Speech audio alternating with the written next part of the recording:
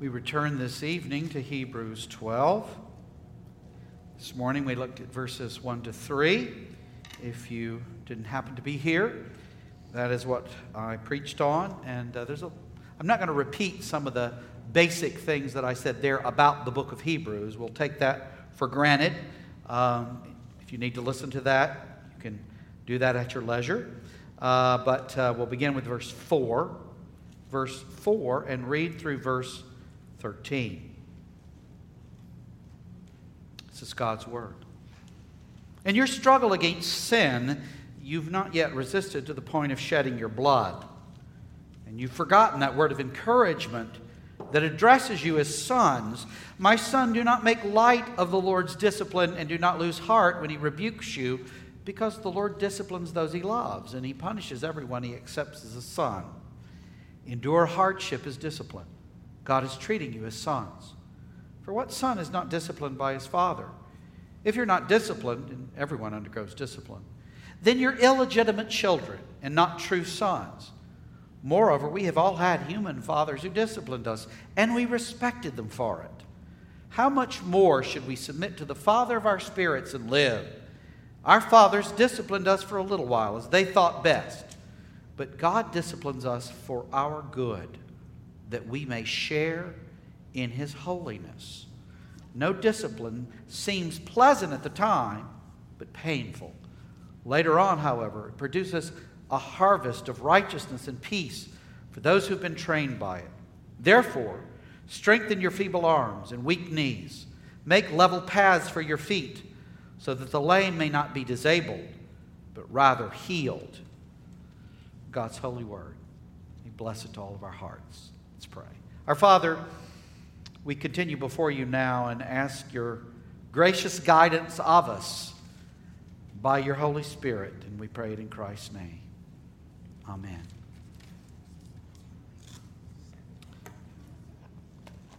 Dear congregation of the Lord Jesus Christ, like many of you, I can recall being disciplined by my parents when I was a child. Now, some of you children might think that was like 1,000 years ago, but I remember after being disciplined on a few occasions, having been sent to my room, lying on my bed, fuming that my parents didn't love me because they were not letting me have my way in something. And what angered me even more at those times was the certain knowledge that though I didn't like what had just happened, causing me to grump, "Oh, they don't love me," they really did love me. And it truly disciplined me for my good. I couldn't shake the sense of this. I knew that. No matter how hard I tried to tell myself otherwise. And that really ticked me because I wanted to be angry at them. I wished I could say they don't love me. And I sort of would, but I knew they did. If that's true, they really love us. It's not always true with parents, but in many cases. If that's true of parents, imperfect as they are, how much more of our Heavenly Father, who disciplines us, though we may not like it, certainly at the time, as verse 11 says. He loves us because we're his sons and daughters. And all that he brings about in our lives has that in view. And you know it, however frustrated or put out you may feel in the midst of trials. And so the exhortation, we might say, of Hebrews 12 that we saw this morning continues. We were told there to press on, right? To lay aside hindrances, to look to Jesus, to learn endurance. And that exhortation continues, developed in these verses, with further encouragement to us that we don't faint, fret, fear, or fail. Press on. Don't faint, fret, fear, or fail, because all of our trials are disciplined by our Father to us as his sons and daughters. Don't faint, our preacher says in verse 4. Notice this. In your struggle against sin, you've not yet resisted to the point of shedding your blood. And of course, verse 3 had said that we're to endure. We're to not grow weary and lose heart. Because tested and tried though we may be, we've not endured the ultimate test, right? The shedding of your blood. Death. That's the ultimate test. That's what this says right here. Verse 4, in your struggle against sin, you've not yet resisted to the point of shedding your blood. You might say, well, how does he know this? Because he's not writing it to dead people. Okay? The people that the writer is speaking to or the preacher is preaching to are alive. And thus, they haven't yet given their lives. Christ has endured the ultimate test, as this book teaches time and again, and has shed his blood for you. He's made the ultimate sacrifice to end all sacrifices and to secure our eternal salvation. Many of the saints cited in chapter 11, right? That part of the great cloud of witnesses, they made that ultimate sacrifice. You think about verses 35 to 37. It talks about different ones being stoned or sawn in two or killed with the sword, right? Chapter 11 makes it very clear that saints gave their lives. They shed their blood. Many throughout church history have done so as a testimony of their faith and trust in the Lord Jesus Christ and the power of his resurrection. That's what's being said here. You too, the preacher would make plain, you too may be called to endure such. Now think of our Hebrew friends here. They're going through many trials, but they've not yet given their lives. Mainly what they're involved in, what does he say they're involved in? Verse 4, in your struggle against sin, the same thing you're involved in. That's the focal point of your struggle. That's what you're involved in. All that you're undergoing is so that you might die to sin and live to righteousness. Wait, every difficulty of my life is the Lord's discipline in this way? Yes. And the enemy would, sometimes people say to me, well, you know, in this circumstance, does the enemy want me to flee, go away, or does God want me to come to him? And the answer is yes. In any given circumstance, the enemy would have you flee, go away from God. God would have you come to him and rest and trust in him. Look to Jesus. Well, keep fighting sin. That's what we're saying here. Don't faint. Draw near to God. Don't give up. Even if it means your death, and we are to die daily, right? There's a sense in which we're always dying, Paul says. But you're to have that ethos that Luther did. This is what Luther meant. This is the attitude of Luther when he said, let goods and kindred go, this mortal life also. The body they may kill, God's truth abideth still. Luther's saying, I'm willing to give up everything, but God and his truth, I'll defend that. I'll defend that. So don't faint. You've not yet shed your blood. You're yet in the struggle against sin. It may be hard. It may be difficult. It always has been throughout the history of the church. Don't fret. So that was a quick 1 point, right? But I've got 4.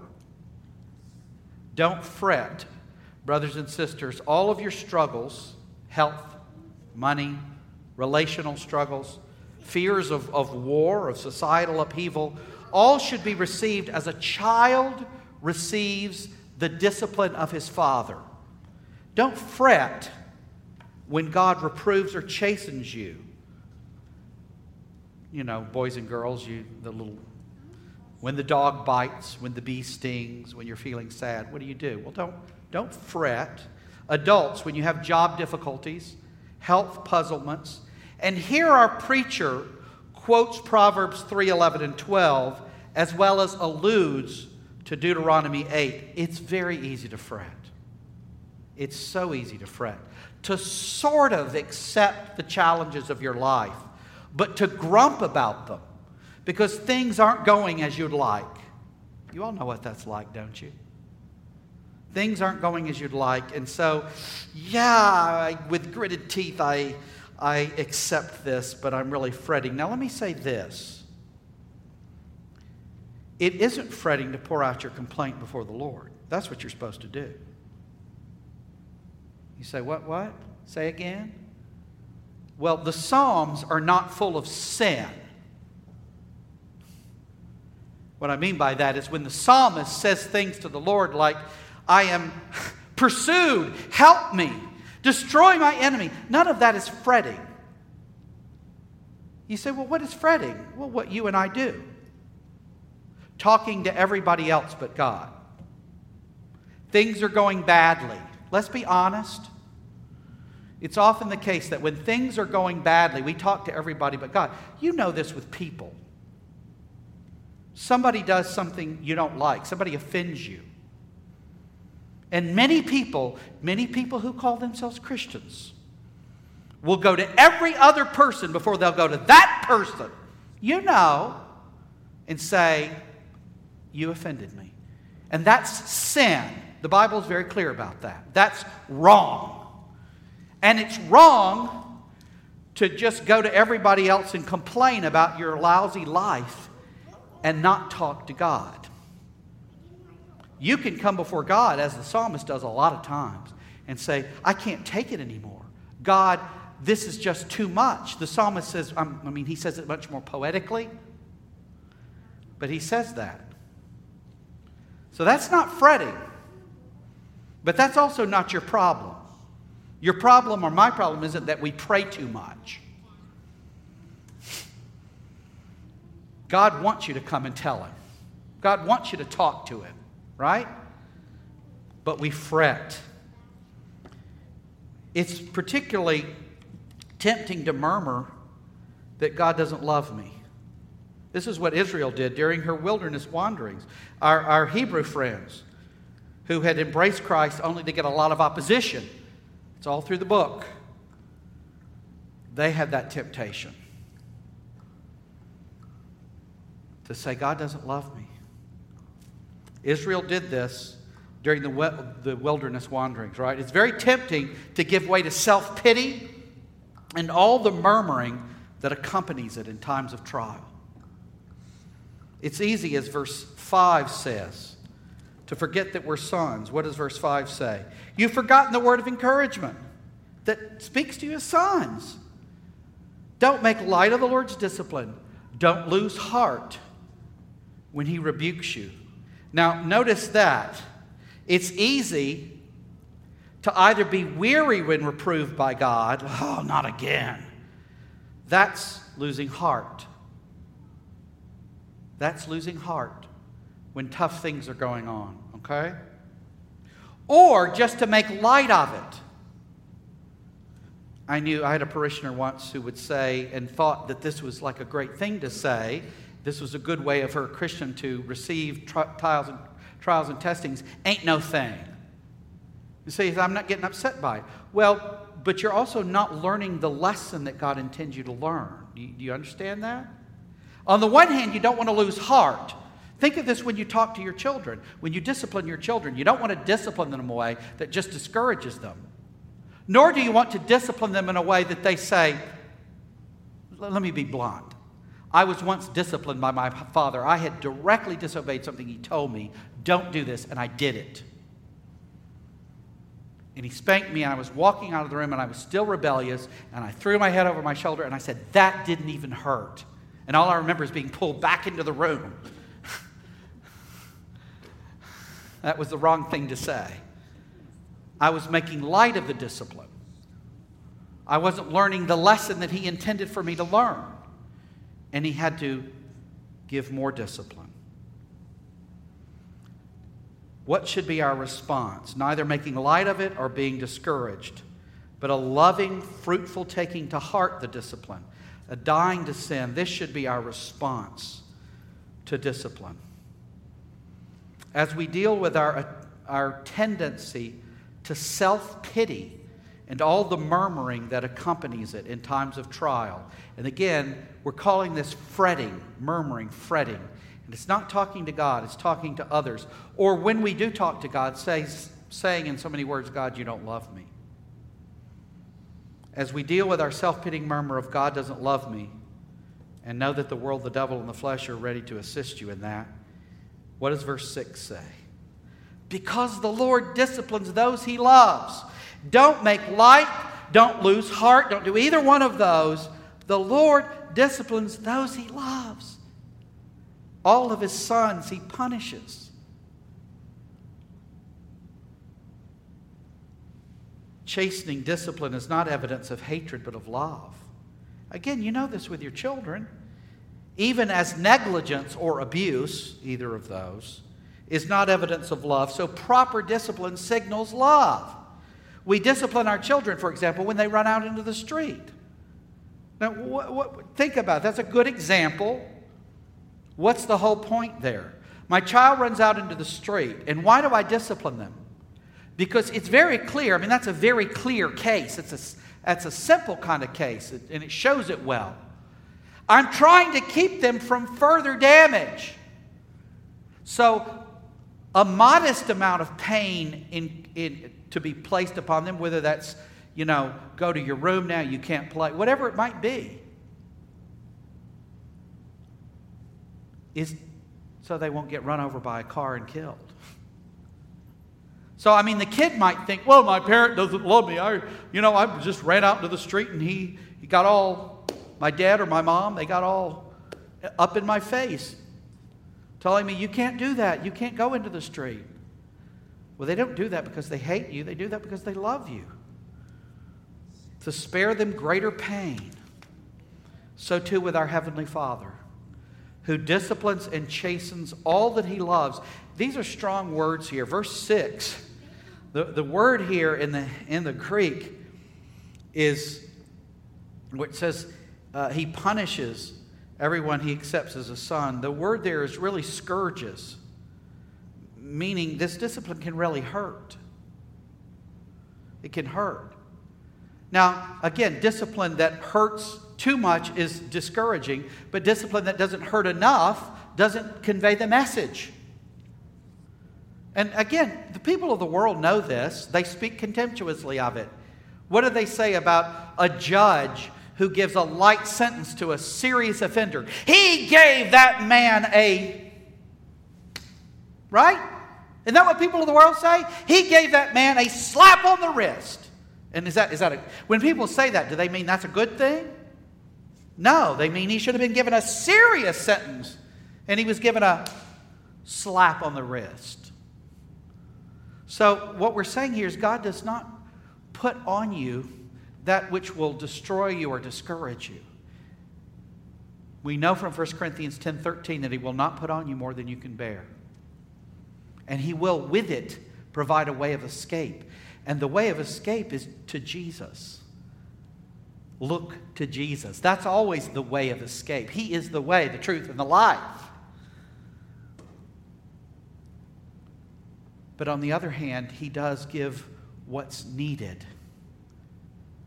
so that we hear Him and we learn. We've received discipline from failing, faltering fathers, verse 9 says.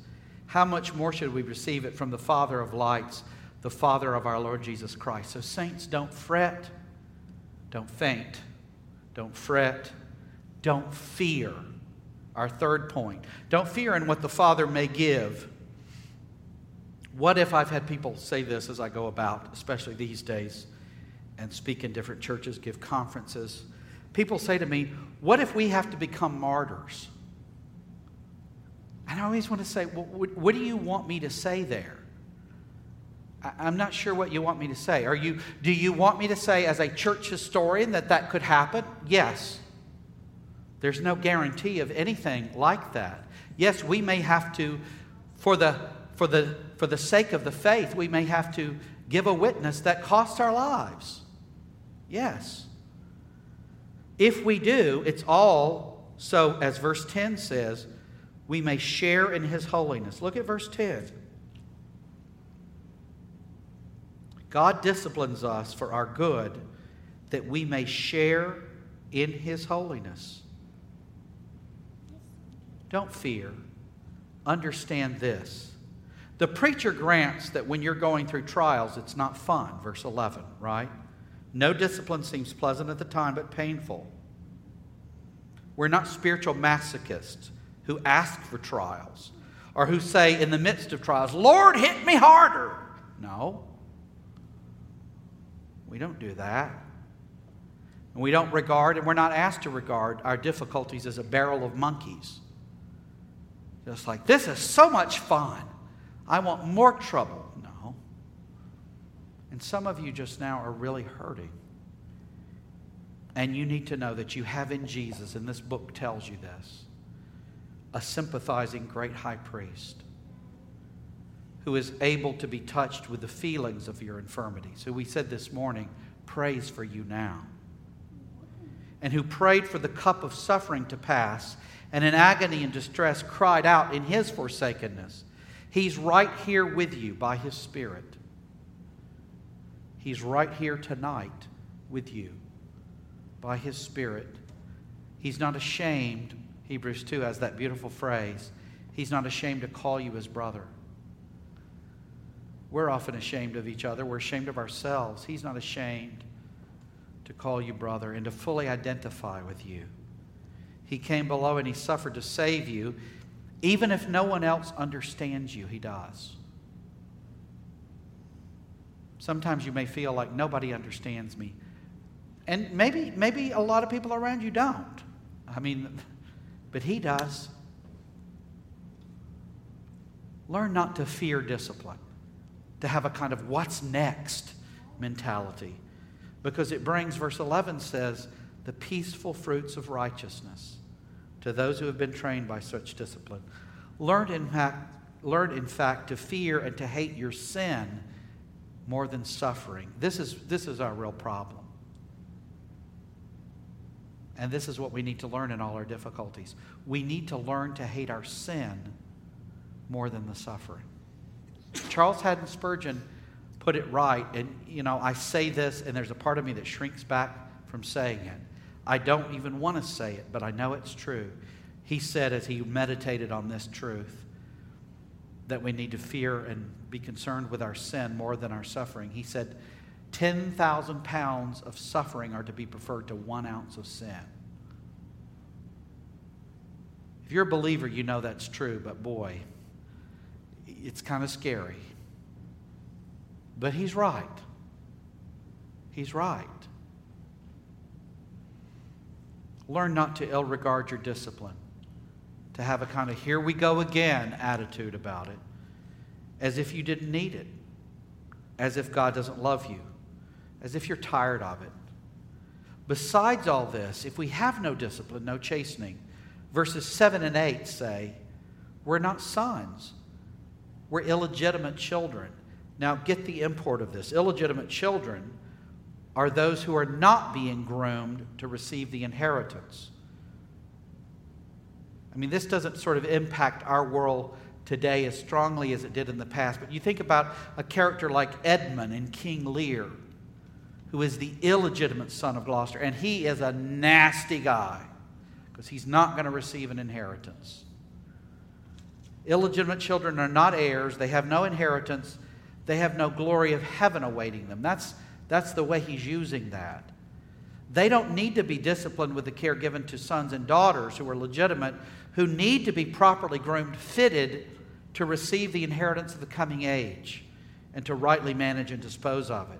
We are full legitimate sons and daughters, and as such should receive discipline because we will inherit heaven itself, and we need to be groomed and fitted for such.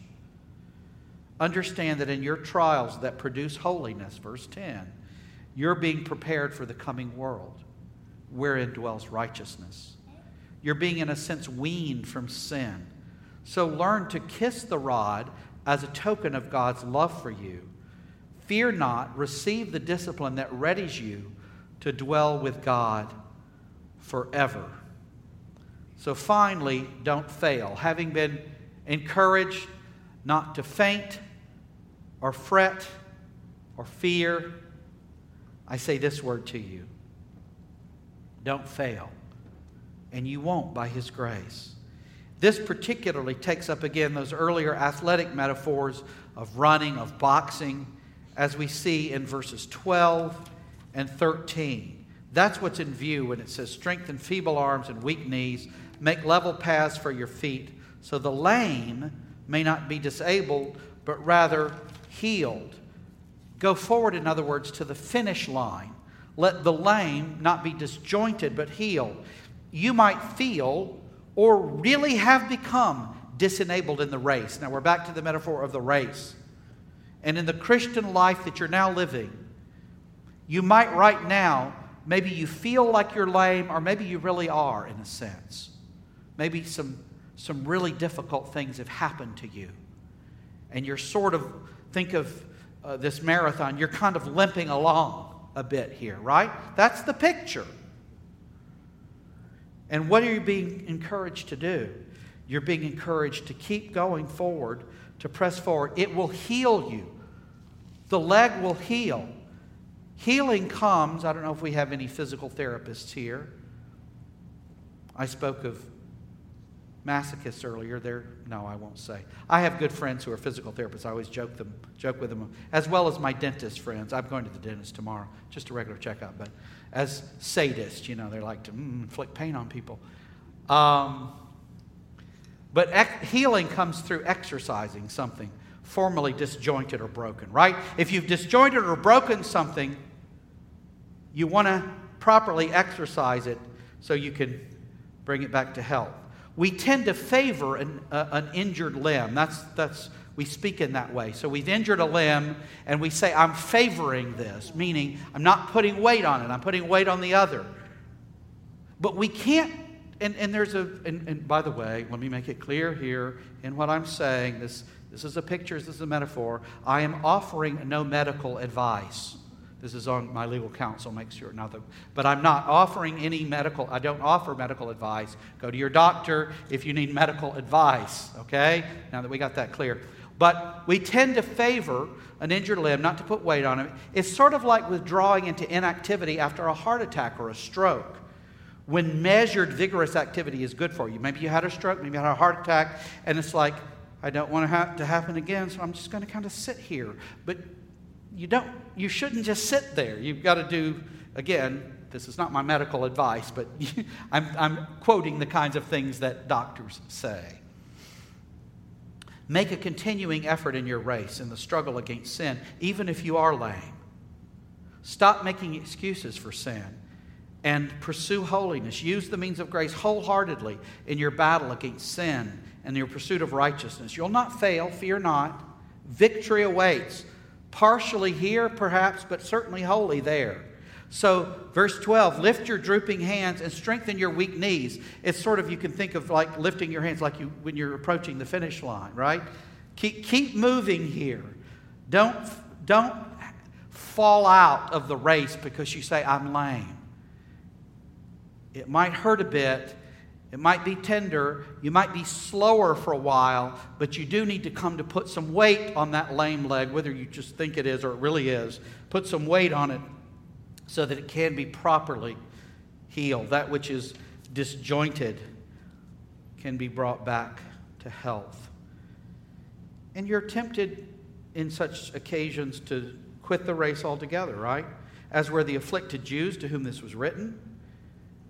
As are you, when you hear the enemy taunting you to quit. My son used to play this video game, and he played all sorts of video games. There was one with it was World War II, and they were on the Pacific Islands. But it was interesting. They had this Tokyo Rose character, and now those of you, some of you may not know who Tokyo Rose was, but she was a Japanese woman who broadcast to the American troops to discourage them, to dispirit them. It was propaganda. And the character in this is saying to the Americans who are fighting, give up, GI, you'll be a hero, but you'll be dead. So it's telling them, give up. So, my point is this. The enemy shouts that at you, give up. You'll be a hero, but you'll be dead. You need to keep going. You need to keep fighting. Don't give way to the taunts of the enemy to quit. Our Lord never quit, back to verses 3 and 4, but He shed His blood for us, so that you might know His strength as He gives it by His Spirit and the means of grace. So you too, looking to Jesus, should press on. Beloved, don't faint, fret, or fear. You have His promise and aid that you'll not fail. Thanks be to God. Amen. Let's pray. Father, I thank you for this word. I pray you would take it home to each of our needy hearts. In Jesus' name, amen.